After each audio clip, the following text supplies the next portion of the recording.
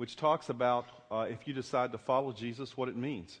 It means that you will take up your cross daily, deny yourself, and follow him. That's what it says. And so we've talked about that and tried to look at it from all different angles. And so today we'll do that as well. One of the things I shared with you last week, a verse, is out of Revelation chapter 3, verse 15 and 16. And it's kind of an interesting verse because in Revelation, this is not where we're going to go in today. This is just a preface to everything else we're going to do. In Revelation, there is a place where it talks to several churches, and there's kind of an evaluation process of the churches there in Revelation. And one in particular is not necessarily a great evaluation, that they fail in their evaluation. And it says this in Revelation 3:15. It says, "I know your deeds, that you're neither cold nor hot. I wish you were either one or the other. So because you're a lukewarm, neither hot nor cold, I'm about to spit you out of my mouth." And I shared with you last week that word "spit out of my mouth" actually means vomit. And that's how sick it makes God, that we're kind of lukewarm, that we're not hot or cold. He said, "I want you to be the other. Don't just be lukewarm." And so that's what this whole thing is about in a real sense. The thing is that we are people that are called to make a commitment to God. And one of the things that we're to make a commitment to is not just in our knowledge. Y'all know what this is, right? Yardstick, right? Okay, you know what it is. I really wanted an 18-inch stick, but Dan wouldn't. This is Dan Benders. No, it's not Dan Benders. It's Dan Bakers, our children's pastor, and he wouldn't let me cut it in two. And so I really only need 18 inches of this stick, but 18 inches is the measurement I'm thinking about today in regard to this. Because what we've been talking about in the fan and the follower is this. There's the commitment, the difference between being a fan and a follower. Another way of looking at it is the difference between our head and our heart. It's about that 18 inches, about that far, is how far it takes to get that far. And as we look at that, the thing is it's easy to have a head knowledge of God. It's easy to have this ability to study and go to Bible studies and understand things and whatever. But there's a difference when we know God and we commit to Him with our whole heart. And that's what the Bibles talk about. So we're going to look at that again today, this whole thing. And what we want to do, if you have your Bibles, turn with me to Acts chapter 16. Acts chapter 16. And we're going to look at a passage there, a story that maybe you've heard before, but a story that unpacks this guy that took a journey, this 18-inch journey from his head to his heart. And in taking that journey, it's a description of what it means, the difference between being simply a fan, somebody who knows about God, who says, "I believe in God," and a follower, somebody who is committed fully to God. Because God wants us to be followers, not just fans. We said a fan is an enthusiastic admirer. And there's lots of people who would say that they're fans of Jesus. Yeah, we believe in Jesus. Go Jesus, But not as many people that are followers of Him. So we'll be looking at that today. And in Acts chapter 16, there's a story there toward the end of that chapter of two guys that we've seen many times in Scripture, Paul and Silas and his friend Silas. And they've been on some journeys there, planting churches.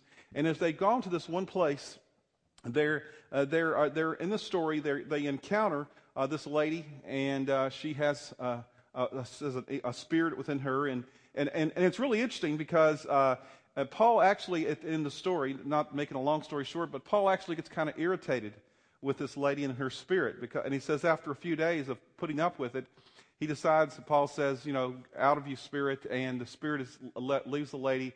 And obviously there was some kind of a value the Spirit gave her as far as fortune telling and whatever. And so she lost her value to her owners. And her owners basically get Paul and Silas arrested. And that's the story that we come into today. They get them arrested. They're beaten. They're flogged. They're taken to prison. They're thrown into prison. And that's where we find them today. And so here they are in prison. And it says in prison, it's interesting, in Acts chapter 16, the verses right before about verses 20 through 26 or 25 there, it talks about about midnight, verse 25, Paul and Silas, they're in prison, and what were they doing? They were praying and singing hymns to God, and the other prisoners were listening to them. That's their attitude in prison. That's a follower's attitude, that not necessarily that you're always happy and joyful about everything, but the reality is, even in a situation such as this, that you can find peace and you can find something to praise God about in the midst of all these things. So that's where we are. Let's turn in your Bibles to 16, beginning with verse 26. And we're going to be looking at this story today, unpacking it. and talking about some things that we can learn, and once again defining this difference between a fan and a follower. And today I want to talk about some very specific defining moments and defining decisions that all of us need to make if we're going to be not just simply a fan, but we're going to be a follower of Jesus Christ. Okay? That's what we're going to be looking at. Acts chapter 16:26. Suddenly there was such a violent earthquake that the foundations of the prison were shaken. And all at once the prison doors flew open and everyone's chains came loose. Now, interestingly enough, a natural disaster, or if you want to call it a natural disaster, unnatural disaster happens, and the chains are loosened. Now, that sounds like a great deal for the prisoners, right? Their chains are loosened. They're going to be able to get out of prison. But then it says this in the very next couple of verses. It says, the jailer woke up, and when he saw the prison doors open, he drew his sword and was about to kill himself. Is that your first reaction? If you're a prison guard, is you're going to kill yourself if you see the doors to a prison open? In that culture, yes, because the reason is that when a jailer was watching prisoners in Roman prisons, what would happen is if they escaped, he would pay the penalty for the people that escaped. So that was a kind of a motivation to keep the people in jail, to make sure that they were in jail. It says he was about to kill himself because he thought the prisoners had escaped. That's what he sees. That's what the scenario is here. But then it says this, but Paul shouted, don't harm yourself. We are all here. The jailer called for lights, rushed in, and fell trembling before Paul and Silas. Two reasons he was probably trembling. Number one, if the earthquake happened, any of you ever been in an earthquake? I've felt one before, Do we have earthquakes around here? Yeah, we did, I guess, a while back. It wasn't like anything major, but I was giving one of our band members a hard time earlier. He's getting ready to move to L.A., and I said they have some really good property on San Andreas Fault out there for sale. And we was talking about that, and I'm sure they're going to experience, hopefully not bad, earthquakes and stuff. But earthquakes are pretty frightening. Actually, recently, just in the last couple of years on the East Coast, in a place where I used to live in Roanoke, Virginia, and up toward Washington, D.C. area, they felt an earthquake all the way up through there, which hadn't happened in years and years and years. And we got calls from family members and friends, and they were like, you wouldn't believe what happened, and it was like, wow, it's incredible. And so the deal is that was what was going on here. And he was probably trembling because of that. But there's a couple other reasons he's probably trembling. Number one, he thought the prisoners had escaped, so he was fearful for his own life. This prison guard this jailer was. He was fearful for his own life. He thought, if they escape, what's going to happen to me next is and some of these guys had the death penalty, I'm going to be killed. This is the end of my life. And then I thought about one other reason he probably was trembling too. Because Paul says, don't harm yourself. We're all here. Come on in. I don't know if he says, y'all come or whatever. I was in Knoxville a couple of weeks ago, and, I kind of got used to the y'all come stuff back again. And so that was interesting. But he told them to come in. And just think, a few hours earlier, maybe a few hours or days earlier, many of these prisoners had been flogged and beaten before they went into prison. You know who did that? The jailers were responsible for part of that deal. So this same jailer, who now is going into the jail with the prisoners who were unshackled, he's going into this prison, he's there, and what's happening is these guys, who he knows he's probably beaten, he's going into, so he's probably a little afraid for his life there too, so he doesn't know what's going on. He's trembling for all these things. But the interesting thing here, though, is Paul's grace-filled response. The jailer's getting ready to pull out a sword, kill himself. This is the same guy that a few hours earlier had probably beaten Paul and Silas. And I wonder if Silas, when Paul says, come on in, we're all here, we're safe, you're safe. I'm wondering if Silas probably looked at him, and if some of us think about stuff like this sometimes, you say, well, just let him do it, just let him do what he's got to do. Because, I'm going like, here's the guy that tried to kill us. He beat us. And so Paul has this grace-filled response to the jailer. And Silas probably did as well. See, that's one of the things a follower does. A follower lives out of this area where you can have grace for even those people who don't show mercy to you at all. And so he's used by God to show grace to people. Paul is. Now today, because of that response that Paul did, because of the scenario here, because of the situation, because of the jail being open and its response that Paul and Silas did, and probably the witness as well of singing in jail as well, because of that, it had some influence on the jailer's life. Because we see 4 decisions that he makes following this. They're the defining decisions for his life. And they're same 4 decisions not only that he made, but they're the same 4 decisions that we must make in our life if we're going to be a follower of Jesus Christ, not just a fan. The first decision is this. He decided to admit the real condition of his life. He decided to admit the real condition of his life. He was fearful. He was afraid. He was in a bad place here, this jailer was. And it says here, he says in Acts chapter 16, verse 30, it says he brought them out, talking about Paul and Silas and the others, and he asked them this question, Sirs, what must I do to be saved? What must I do to be saved? How many of you ever wished in life that you could have a do-over? You know what a do-over, anybody want to admit you wish you had a do-over? About anything, it could be anything. Made bad decisions, did this in your life, you wish you could have a do-over? You've come to a place in life of realizing that everything is not the way it should be. And so you wish, and this jailer was at that place in his life. He was probably at that point in time when he's seen his life flash before his eyes, and he was wishing he could have a do-over. He was living with regret. And so what it brought him to was to ask this question, Sirs, what must I do to be saved? One of the things that happens every week at Great Oaks is that people show up here. They show up for various reasons. Some of you show up because it's what you do every Sunday, okay? It's habitual.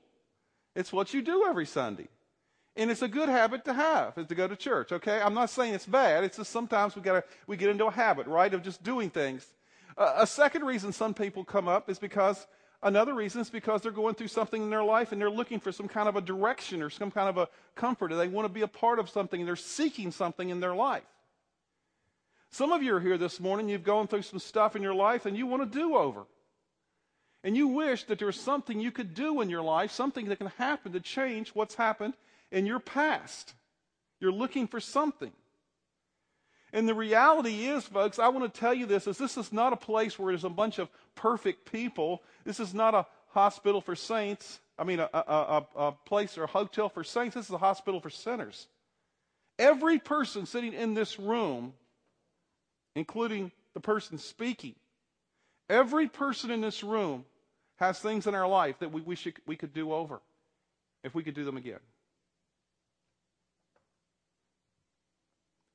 Even this week, we may have had thoughts. We may have had things that in our life.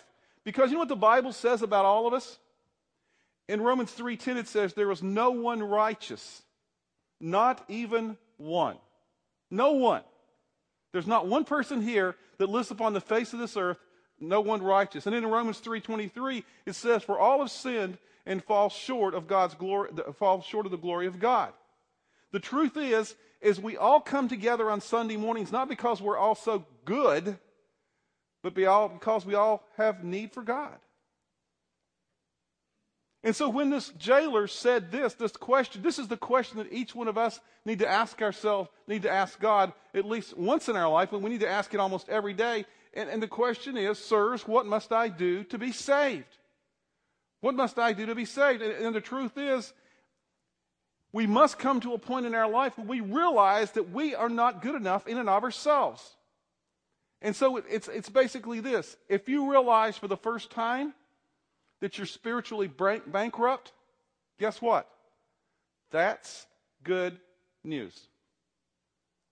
If you realize that you're spiritually bankrupt, that you need somebody or something outside of yourself to live life in a way that would please God. You know, Jesus said this. He said in the Beatitudes, he said, blessed are the poor in spirit, for theirs is the kingdom of God. You know what the word blessed means? It means happy. He said, happy are those who are poor in spirit, who discover what their condition is. And because they discover what their condition is, they're not happy about their condition, but they are happy to discover what their condition is. And when you discover that, you ask the question, the first question, you make the first commitment you have to make, and that first is this. The commitment is this, is what is the real condition of my life? We must admit that, the condition of our life. If we're not there yet, my prayer is that you would get there quickly, Because the reality is, the absolute worst thing that could happen for you to show up at church today, the absolute worst thing that could happen today is that you hear this story in Scripture and you understand the four things we're going to talk about, and you understand them clearly, but you do nothing about it. That's the absolute worst thing that could happen. To deny your need for God, to deny your need for grace, to deceive yourself just enough to believe that being a fan is enough and how your living is working. And the question today is this: what's it going to take for each one of us to move from our head to our heart? What's it going to take for us to move from being simply a fan to being a follower of Jesus Christ? Is it going to take an earthquake? That's what it took for the jailer, plus a lot of other stuff. A tragedy? Is that what it's going to take? Is it going to wait? You're going to wait until your marriage falls apart completely, or a health crisis comes into your life? Are you going to wait until you go over the edge financially or emotionally or spiritually? What's it going to take for each of us to get to the place where we will admit that we have a need for God in our life? Is it going to take something tragic? And sadly, for some of us, the answer is yes. It's going to take that. But I hope it won't take it for most of us. See, the jailer embraced this moment, and he asked the question. He says, what must I do to be saved? He understood that he needed something more. That was the first thing. He admitted his need. The second thing, the second decision he made was another decision that went right along with that. And then he asked the most important question any of us could ever ask: what must I do to be saved? And then he says this in Acts 16:31. They replied. They say, believe in the Lord Jesus Christ, and you will be saved. He asked the question. He admitted his need. He asked the question. The second question is this: what must I do to be saved? And then they tell him very simply, believe in the Lord Jesus Christ. Now that sounds very simple, right? Believe. The problem is, so often we think it's about what? That, our head. It's about head knowledge. It's about how much I know. If I just believe, I believe in Jesus, that's all I have to do. I just have to believe. I just have to know about him. You know, the Bible actually teaches that you can believe in your head. Know that in your heart, in your head, that Jesus is the sinless Son of God, that he died on a cross, that he paid the price for our sin. You can know all those things, and even that knowledge won't save you. Just having that knowledge itself will not save you. It's not enough. That's what the Bible says. Because the Bible says that even the demons believe, and they tremble. Are the demons saved according to your theology? I don't think so. Okay. And the thing is the majority of people in America say they believe in God. Do you know that? The vast majority of people in America say they believe in God. They even believe, the vast majority of people in America say they believe in God. They believe so much that they pray regularly. Newsweek magazine survey, 78% of people in America say they pray at least once a week. 78% pray at least once a week. They believe enough to at least pray once in a while. And what I found is another interesting side note to that survey was that the people that identified themselves as atheists, 1 in 5 of them said they prayed. Now, I can't figure that one out. That doesn't make sense at all.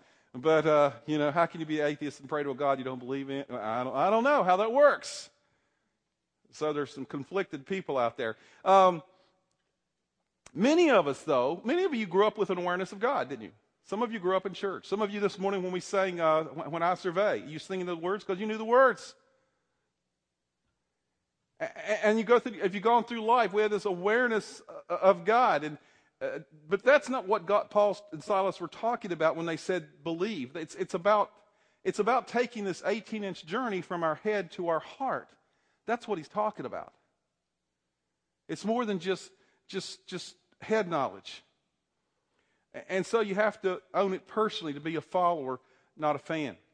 In Romans 10:9, it says this. It says, if you declare with your mouth Jesus is Lord and you believe in your heart that God raised him from the dead, you will be saved.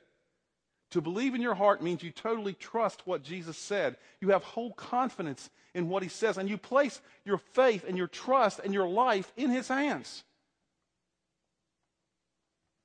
I've said this before, and you've probably heard it 1,000 times, but I'll say it again.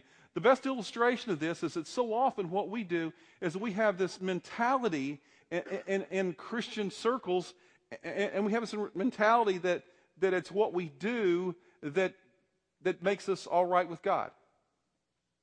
It's what we do. We do certain things. We're religious. We go to church. We read our Bible. We do good works.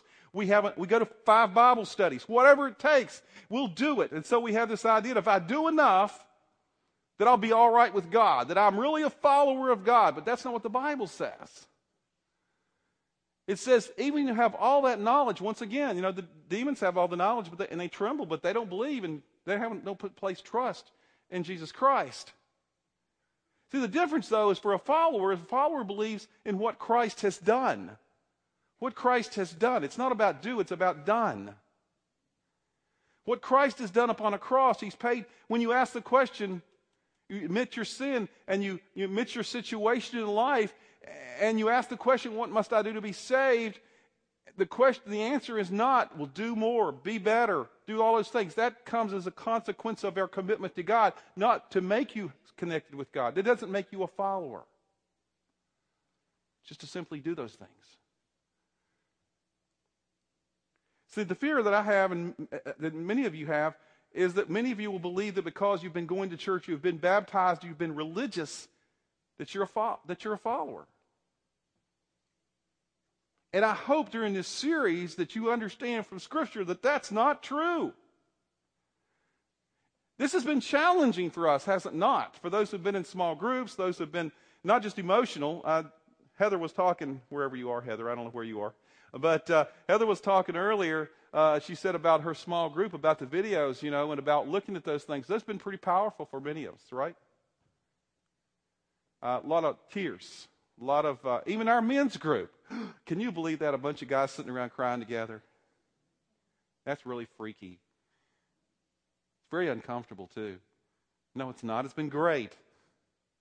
Not all the time we don't cry. We just do it every once in a while. But the reality is this has been a really tough time because what it's done is challenge us to ask ourselves some hard questions about where am I in my relationship to God? Where am I in my relationship to God?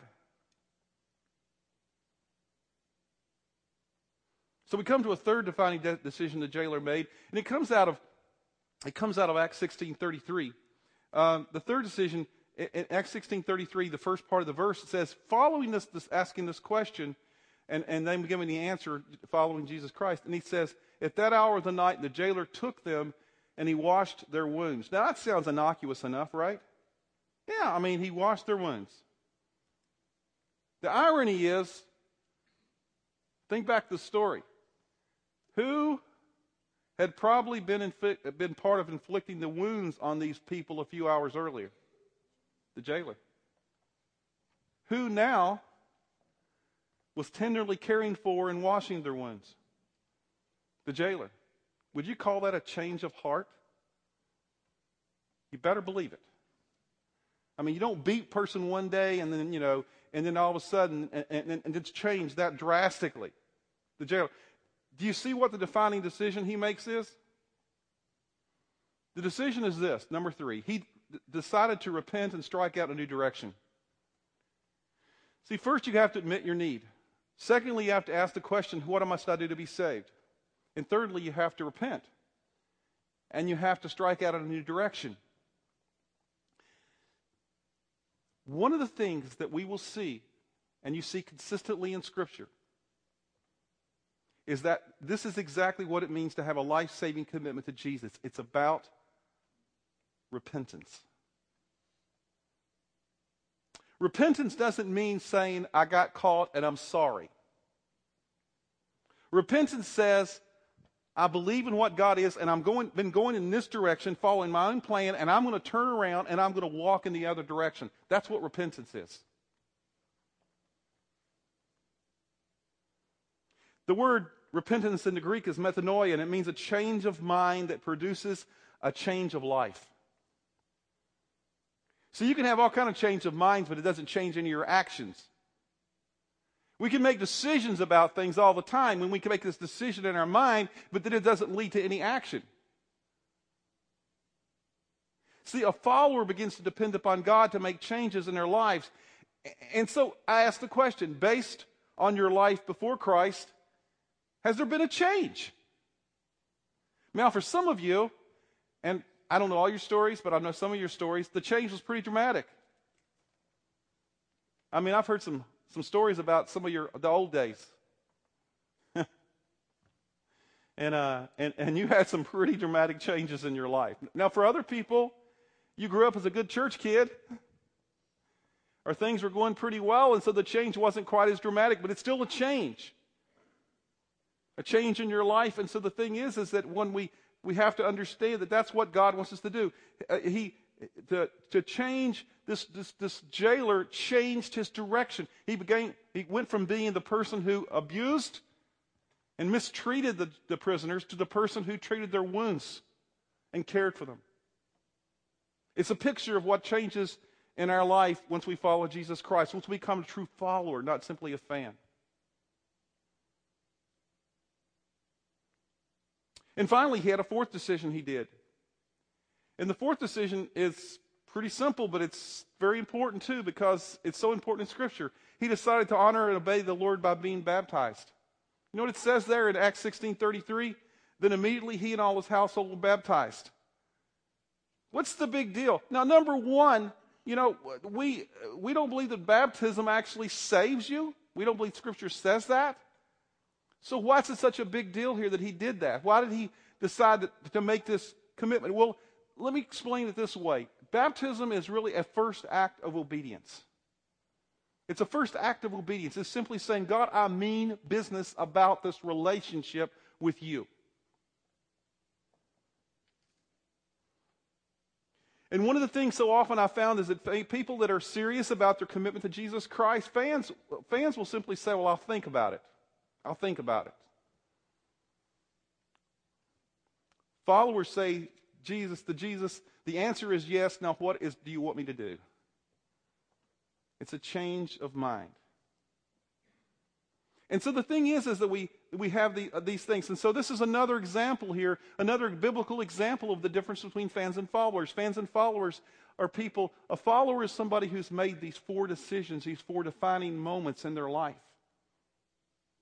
And they follow Jesus Christ in that way. Now, I thought it was appropriate this week for us to talk about it briefly. I want to close in this way. But there's some questions that we have so often at Great Oaks that arise about baptism. I mean, we get it all the time. First step, when we have first step class, number one question. What about this baptism thing? Because we all come from different backgrounds. Some of us don't understand, different things like that. So let me explain to you three questions, give you the answers to three questions, and prompting you to think about this, because some of you may have made the decision. You've admitted your need for Christ. Some of you may have come to the point of saying, what must I do to be saved? Some of you may have even gone as far as to repent and want to turn around. But maybe you've not been taught, or maybe you don't understand the importance of baptism and what it means in our life. The first question I often have is, why be baptized? Why be baptized? I mean, what's the big deal? If it doesn't save you, why do it? Well, let me give you a couple of answers. Number one, your leader and forgiver of your sin commands you to do it. Jesus says in Scripture that we're to be baptized when it says it in multiple places. If you want all the Scripture focuses in the foyer out on going out the door on the right-hand side, there's some brochures out there that says what the Bible says about baptism. You can go online to our website, and there's information there as well. But I just to share with you that one of the reasons to be baptized is because Jesus says so. And remember, the follower says, okay, Jesus, the answer is yes. Now tell me what to do. A second reason that we need to be baptized is the first thing a believer is commanded to do in baptism is to go public with our faith. Let me ask you a question. How many of you were excited yesterday, day before, when the St. Louis Cardinals won? Some of you. Hey, you're raising your hand right now. You know what you just did? You know what you just did? Raise your hands again. Everybody did that. Okay, right. You're all St. Louis Cardinal fans, right? Okay? You just identified with the St. Louis Cardinals. You said, yes, I'm all in. That's what it means to be baptized. You identify. And you do it in a public way. I raise my hand too because I'm a fan now too.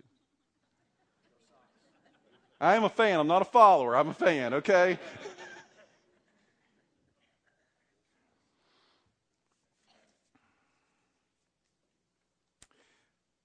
So we're to go public.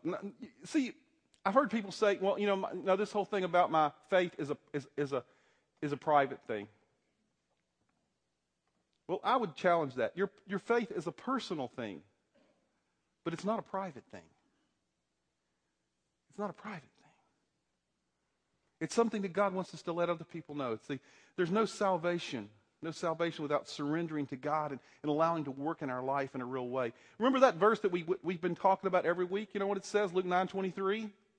It says, he said to them all, if any man will come after himself, let him deny himself and take up his cross daily and follow me. Let him deny himself and take up his cross daily and follow me.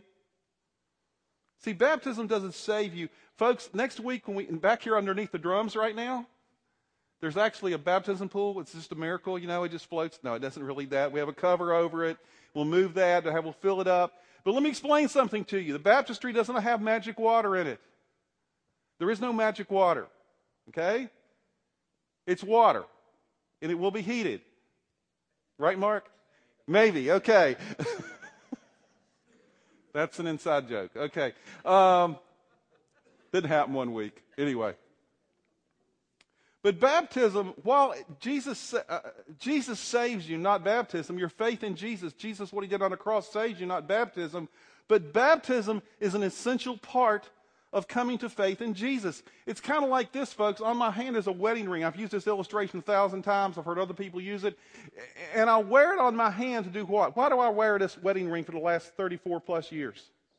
It's a symbol of my commitment to my wife.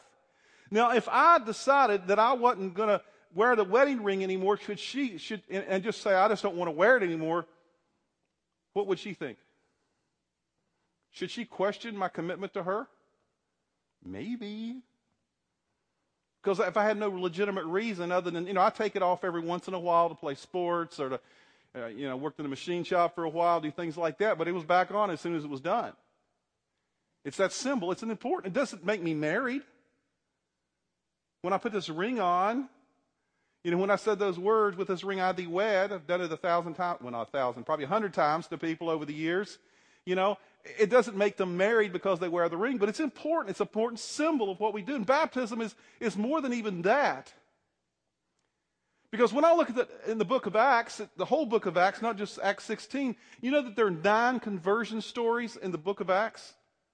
9 conversion stories where people have come to Christ. And you know that every one of those stories, without an exception, it involves someone putting their life, admitting their life is not working, just like the jailer, putting their faith and trust in Jesus Christ instead of themselves, just like the jailer did, repenting and walking in a new direction, just like the jailer did. And every one of the stories in the book of Acts, without exception, ends with a visible expression of obedience called baptism. And so I asked myself the question, and you should ask yourself the question, it might not save you, but obviously it's hugely important. It's a hugely important act of obedience. While Scripture is clear that baptism doesn't save you, it is just as clear that baptism is vitally important for the follower of Jesus Christ. It's an act of obedience. The second question that I'm often asked is this: when am I ready to be baptized? When are you ready to be baptized? Now, let me give you the pattern in Scripture. And this is just one of multitudes of examples. In Acts 8:13, it says, Simon himself believed and was baptized. The biblical sequence is to believe and then be baptized, without exception. The biblical sequence is to believe and then be baptized. Believe in your heart, not just believe in your head, believe in your heart. You put your trust in Jesus, and you express that trust outwardly in baptism. That's what the Bible says clearly. That is why, as a church, we do not baptize infants or really small children until they're old enough to understand and believe. We have a celebration day called Child Dedication here where we believe it's important. That's where parents come and they bring their children, small children, and they dedicate themselves to raising their children in a Christian environment. We believe that's hugely important. And we believe that parents should do that, but we don't believe that, we don't baptize infants because we believe the Bible tells us clearly, without exception, that the process for baptism is believe in all your heart and be baptized. And some people have this question, what if you came to faith some time ago and nobody really explained baptism to me? Well, if you didn't understand it and you know the importance of it now, our encouragement to you would be this. Once you understand the desire of Jesus concerning baptism or anything, you should obey. If it's new information for you, you should obey. And the conflict that some people have is this fear that saying, well, if I am baptized right now, and I've been a Christian for a number of years, I've made this commitment, these first 3 commitments to Jesus a number of years ago, will it reflect poorly on the faith I've had up until now? I don't believe nothing could be further from the truth. Because first of all, we're not judges of your heart. And secondly, when you get new news from the Bible and decide to obey it, it doesn't reflect poorly on your faith, does it? Do you have all knowledge of everything in Scripture? I don't have it. I discover new things all the time. And when I discover new things, as a follower of Christ, I try to incorporate those into my life as a follower. And so it doesn't reflect poorly on you. What it does, it expresses your faith in a real way. So anybody who has made a commitment to Jesus Christ and they've not been baptized, we encourage them to do that because we believe it's important biblically. It's a symbol of obedience to Jesus Christ. And finally, how should I be baptized? Now, I'm not going to spend a whole lot of time on this, and I'm going to wrap this up, but I just want to share with you this. There's different modes of baptism. We all know that. There's sprinkling, there's pouring, there's other things like that. Some of them has historical precedence because they did it because of different environments and different things that are going on, or because they did it with infants and they didn't want to immerse infants and stuff like that. And so we had all these different modes. But in Scripture, we see that baptism was done by immersion. And we baptize by immersion because that's what the biblical word baptizo means. It literally means to dip or immerse. To dip or immerse. And so that's what we practice. And so next week when we have baptism, we already have 4 people I know of that's made commitments to be baptized. And I hope that after today, many of you others that are sitting on the fence in regard to this will make a decision in regard to that as well. When they're baptized, we will see them go under the water and come out of the water. It's a symbol. It's a symbol of their life, dying to their old self and rising to a new life in Christ. And so we believe that's why Jesus and why the Bible talks about baptism in that way. Now, let me wrap up by saying this. What was the outcome of these 4 decisions that the jailer made? What was the outcome? I mean, he admitted his need. He asked the question, what must I do to be saved? He repented of his sin. He was baptized. What was the outcome of that?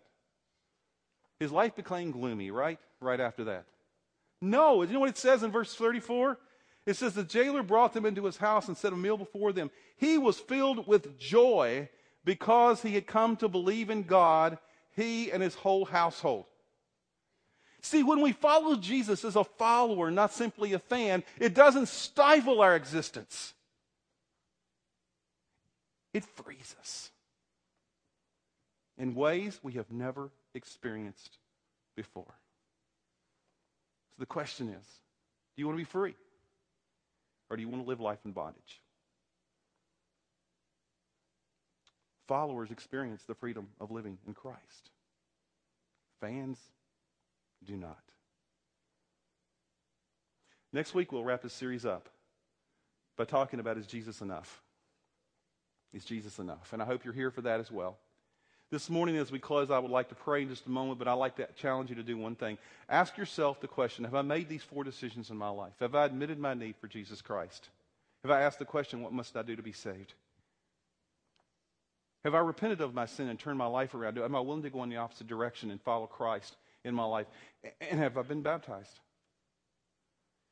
And if the answer to any of those questions is no, I haven't done it yet, but I'd like for you to do something. I'd like for you to go by. Chris, where are you?